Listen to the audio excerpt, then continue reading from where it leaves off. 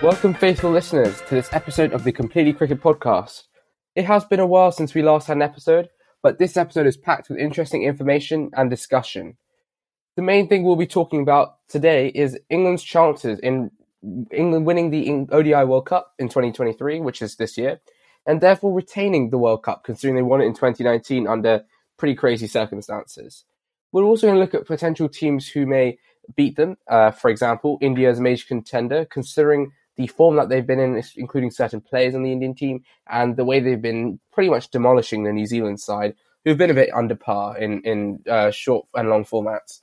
So we're going to also talk about the fitness dilemma in the South African cricket team in the women's, where their captain, Dane van Niekerk, she was excluded from the World Cup squad because she was 12 seconds off the minimum requirement for a 2K run. We're going to talk about the controversy that's surrounding that and the whether that was fair or not, and fitness in general in cricket. It's quite an interesting topic.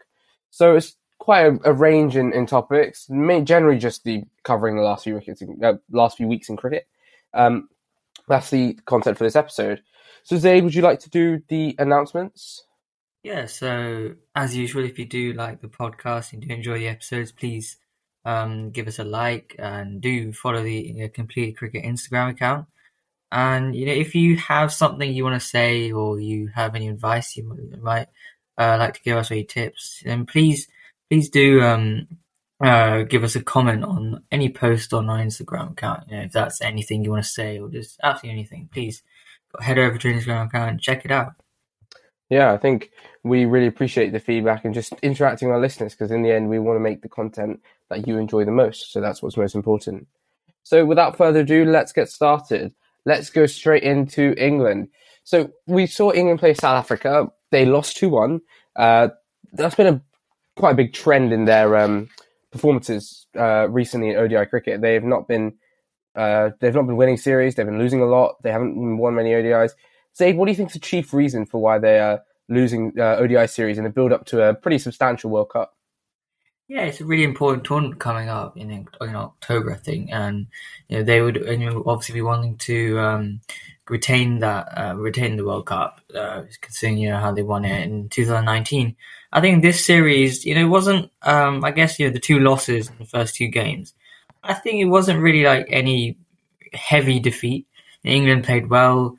But I think, South Africa just edged over a couple of times. In the first game, they won by around 30 runs or so. I think really it's England's sort of, can they keep everything consistent? Because I think, in all three games, there were different people, scoring some runs, or taking wickets, especially batting, to be honest. I think, there was some people scoring runs, and in the next game, though, they're not scoring runs, someone else scoring runs, which is a good thing. Everyone's making contribution, but you want to have all your players consistently scoring some runs. I think I can't remember exactly, but Jason Roy scored 100 in the first game, and then I think he got out for a pretty low score in the second and third game.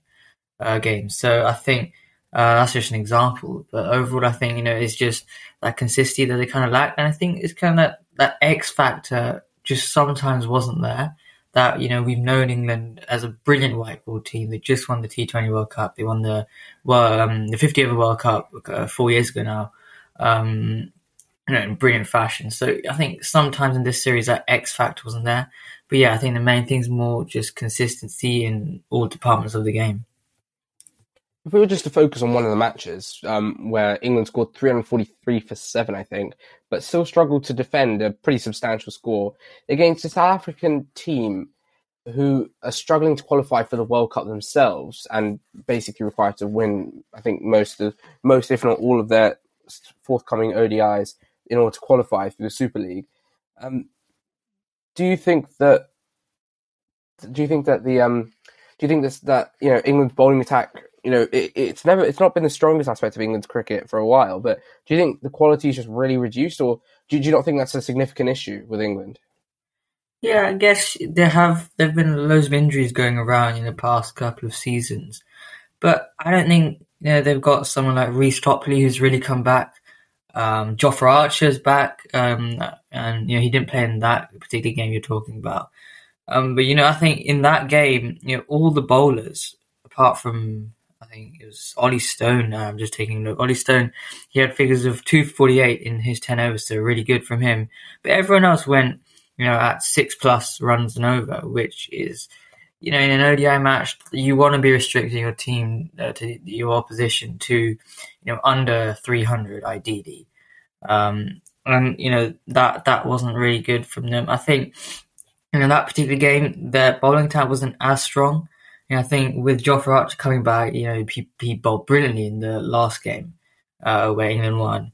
I think he took 5 or 6 wickets. So I think having him back would be brilliant for the pace attack. But it hasn't really been the strongest. If I compare it to, I always like to compare a bowling attack to Australia because I think Australia have a brilliant bowling attack, especially in their pace. Mitch Starc, Pat Cummins, all these players. So I think England don't have the best bowling attack, but I think they'll really be happy having someone like Jofra Archer back. But yeah, looking into the run for the World Cup, they wouldn't just want Jofra Archer because you need all your other bowlers to perform. So yeah, I think they need to keep playing. They need to get standards a bit higher, I think, in their bowling attack. Yeah, I think you're right. A name that's been thrown around a bit, when you look at England's, poor performances is David Willey. He before the 2019 World Cup, he was, playing for England quite regularly, then was left out or I think was injured. And then, he's been on the fringes of English white ball cricket for a while, and he's actually been playing quite recently, playing often recently. Do you think he could be part of the solution? He's a left armer. He bowls out quite hard length, has variations, swings it in. Primarily he's a swing ball in the opening overs. Do you think he could help solve some issues in England's pace bowling attack? Yeah, absolutely. He's been recently he's been playing a fair bit for England. In that period from 2019 to 2022, I guess he wasn't playing much at all. So I think he'll be really useful. I do say he could be really useful, but I think it could be slightly difficult to get Reece Topley and David Willey in the 11 for each game. Because if we run through maybe quickly, possible fast bowlers, we've got Chris Woakes, Reece Topley, David Willey, Jofra Archer, and then I guess Sam Curran. Ollie Stone as well. Yeah, Ollie Stone. So that's 5 or 6 fast bowlers. So you obviously can't have all of them. But yeah, it could be slightly difficult to get Reece Topley and David Willey in. But yeah, if we do have, for example, I think Chris Woakes didn't have the best of times in this series. So he if someone's not having a good time, David Willey could definitely come in and really pair up with Reece Topley maybe at the top to get some good swing bowling in, or even it doesn't have to replacement. He could even just be playing be first choice. Depending on how the next few series goes. I'm not sure what series they've got next, but I think it'd be David Willey could definitely be a handy bowler in the next for the World Cup. How about the batting attack? Obviously, you're not going to win any limited format game without scoring a good amount of runs, and even with scoring a lot of runs, there's no limit to. There's no set figure where you're safe anymore, really, especially in ODI cricket. We saw that with England, scoring 3-4-3 and then not being able to defend it. At the moment in the third ODI, which England won, the batting top 6 actually looked like this: Jason Roy, Dan Malan, Ben Duckett, Harry Brook, Joss Buttler, captain, then Moeen Ali, and then obviously Sam Curran in the tail. So do you think that's a set top order? Do you think there are potentially, people who could be dropped, who could be included? What are you thinking? Yeah, I think I'm not too worried about this batting lineup. I think Ben Duckett recently, past year or so, has really shown how he can do. How he's a really talented batsman. I don't think he had the best of times in this in this 3-match series, but that could be a potential concern. I think his highest score was 30 or 20, but I think apart from that, Jason Roy, he's come back. As at one point we were concerned about, is he actually going to is he done now? Is he going to play more white ball cricket? But he came back. He played really well in the first game, scored 100. Didn't have the best times the other two games, but still 100 is 100. You've got to appreciate that. So I think overall, it's a strong batting lineup, and you've got batting until I guess Chris Wokes at number 8 or 9. So it's looking good. But you obviously I think Josh Butler led from the front really in the series. Really batted really well. But yeah, you'd want especially someone like Jason Roy, Ben Duckett. These guys really need to, I think, really score big runs consistently, because if your top order's not really scoring, then that's going to make it hard for your middle order, and then also potentially for your bowlers if you're batting first maybe. So yeah, I think I wouldn't change anything immediately, but I think Jason Roy and Ben Duckett are two names I would watch out for the upcoming tournament. Yeah, I think you're right. With Alex Hales waiting in the wings as well, that is immediately putting pressure on anyone who's not performing. But I think England's mentality has been, give people runs in the team. That's a new mentality, just to let them be confident, and then we can see the rewards of that. With loads of runs. And you've highlighted something quite interesting, which is the lack of consistency in the England batting order. And because, in an ODI, you really need 3 people minimum to score 50s. And, you can also get away with getting, someone scoring a century and then, others not really contributing as much, which means that one of the top 6 has to score a century, and they all can, but we need one of them to fire. And we haven't had that. Sometimes a couple have fired, sometimes none have fired. And that's just where the issue has been. We want to really, the difference between an England batting lineup and an Indian or an Australian is just that level of consistency. But we've seen it before, in tournaments, England, play well. They, especially over the last few years, 2019 World Cup is an example. Well, actually, 2019 World Cup is a contrasting example, because England played well in all series leading up, and then they didn't play their best in the World Cup, but they did well when it mattered. Do you think, though, with the the concerning run of form that England are in ODI cricket, considering they've barely won anything and they're struggling, do you think that they can peak at the World Cup, or do you think that this is going to have a negative impact and is going to leave players and coaches a bit confused and not really sure heading into the first match of the World Cup? I think England have always had a clear since 2015. I think they've always had a clear mind of what they want to do. So if they do have a few hiccups here and there, I don't think they'll ever be too worried. I think this series they didn't play badly, but yeah, as we talked about, sometimes it was just a lack of consistency. You want all your batsmen scoring, you want all your bowlers taking wickets and being economical. But I think they definitely can peak. They've got time. They've got, I think, 8 months until the World Cup. So there's plenty of time. And I think they've got to utilize the next few series whenever they have them well. I mean, you don't want to overuse your players. You don't want to get them too stressed out. You don't want to not play them either. So they've got to, I think, be really calculated with how they go about the next few series. I think, next few months are extremely important to how they perform in the World Cup, because if they come in with some good momentum, then they'll be much more confident. Whereas if they lose some series, and they won't be as confident, and that could cause them some problems. So I think they definitely could peak. But yeah, I think it's difficult to say at the moment. We would have to see how they do the next few series they play. I think they've got one against New Zealand, maybe somewhat closer to the World Cup. Rather than that, I'm not sure what they've got, but yeah, it'll be interesting to see how they go about it. I think you're right. I think that is a fair point. But a team that have had been opposite form really to England. They've been scoring loads of runs. They've been winning loads of matches, and is recently against New Zealand specifically, and is India. And obviously, they've been giants of cricket for a long, long time. I think every World Cup, Indian fans, the 1.5 billion of them, hype up India. They look like they're going to win, and they storm through to the semi-finals of a tournament, and then when it comes to knockout stages, they sort of crumble and don't end in the semi-finals. There's been a bit of a trend with India.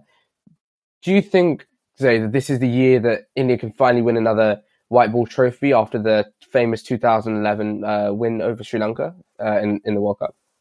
Yeah, absolutely. I think the fact that they were playing in India, and obviously with the massive crowd in India, everyone's really a cricket fan over there. So I think that would be really handy for India. They'll definitely be using that crowd to try and win all their games. I think they'll come in with lots and lots of confidence. And if they continue like this, how they're done against New Zealand, that was some really good stuff. I think they bowled them out for like 100 and won the games. So that's brilliant. So I think I think they've been sort of the opposite, as you said, to England at the moment. And it'd be a real shame if they're unable to keep this form up. But I think looking for the World Cup, they're massive contenders, and I think one of the huge things will be the crowd that they get. The many fans that they'll have could be very useful to their success. I think you're right. The home advantage, especially in a country like India, is, where conditions are vastly different to someone like England, is really key in a 50 over World Cup. It's even more significant than it would be in the T20 World Cup, and I think that could really play a big part in this World Cup. And England won the World Cup on home soil in 2019, so why can't India do the same? I think the possibility is there. So, in terms of what's orchestrated their really good form, obviously it's been all round performances. But a certain player with the name of Shubman Gill has been scoring hundreds as if they're nothing. And he has had an ODI average in his career, was pretty short career, he's only 23. His ODI average is 73.8, which is pretty ridiculous. Do you think Shubman Gill, well, firstly, do you think he's a one-season fad, or do you think he could really cement his place in the India team and, sort of be like, maybe not the next Virat Kohli, but in that sort of aspect, he could take the game by surprise and, really dominate in white ball and test cricket? Yeah, I think he definitely could. I think if we look, far into the future, he's definitely, I think, cemented his place in the team, because, you've got, at the moment, you've got some contenders to open the batting for India. You've got, I guess, KL Rahul, you've got Rohit Sharma, you've got him, Shubman Gill. So I think in the future, he's definitely cemented his place to bat in that top order. But at the moment, I think he's really shown some brilliant stuff. I mean, the double hundred, absolutely amazing.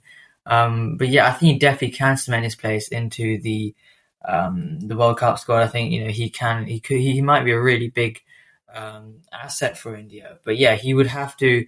I still don't think he's completely cemented his place in the top order.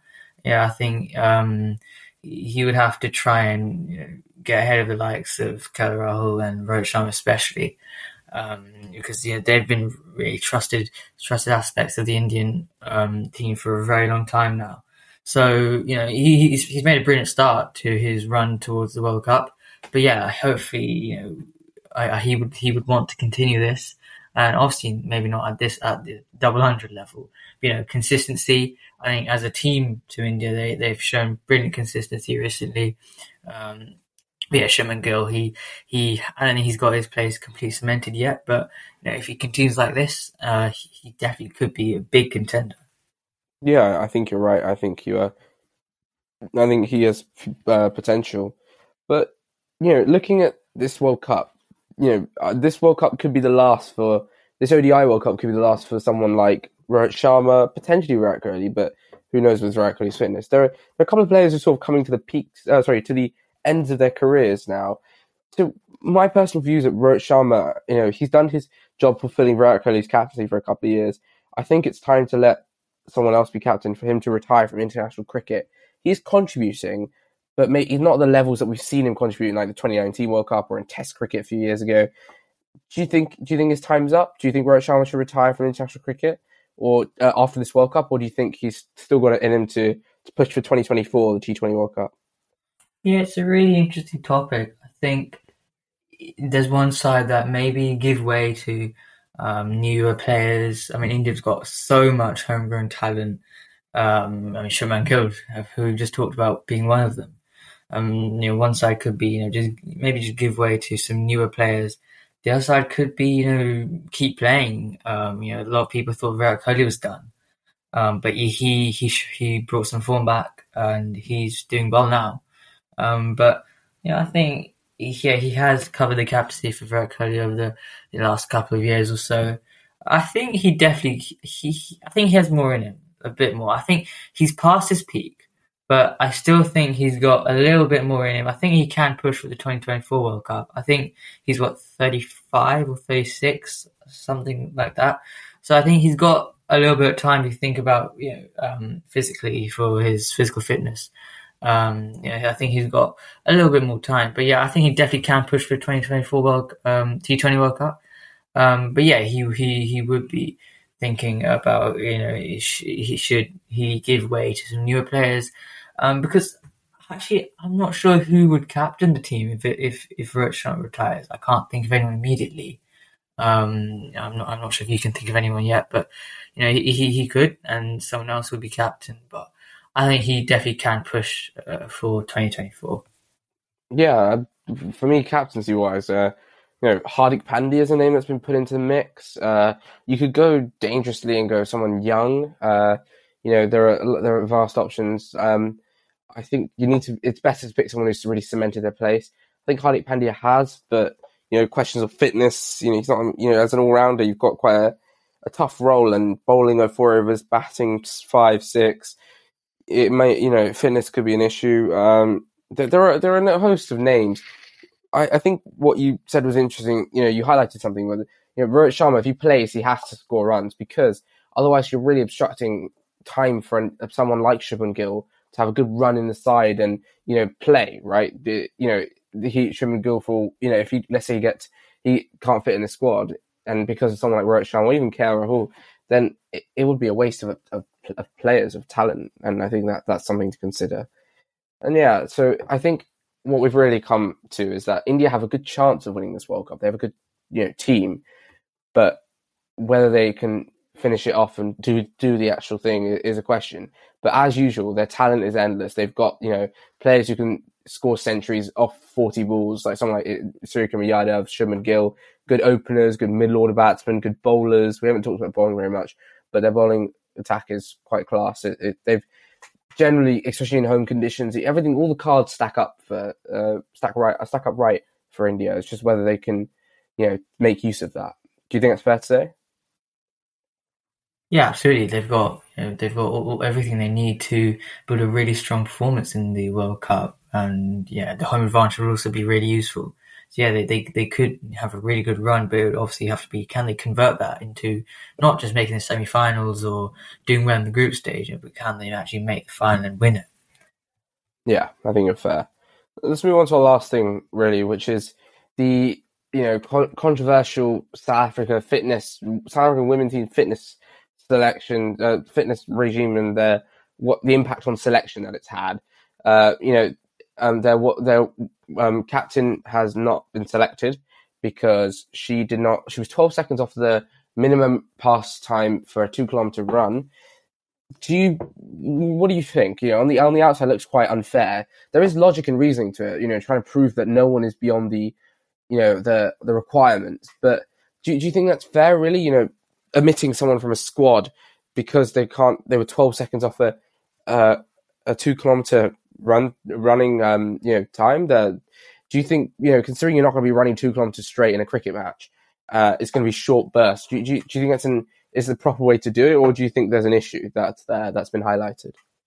Yeah, what I've been recently thinking about in cricket is, how fit do you really need to be? Because in cricket, it's more about, let's say, for example, your fielding. It's about, can you really get to the ball quickly and fire that ball out of your hand, really fast, and get that get that run out. And if, for example, if you're batting, running between the wickets, you want to be quick, but you're not going to be, when you're batting, you're not going to be jogging 2K to get a run. I mean, that doesn't happen.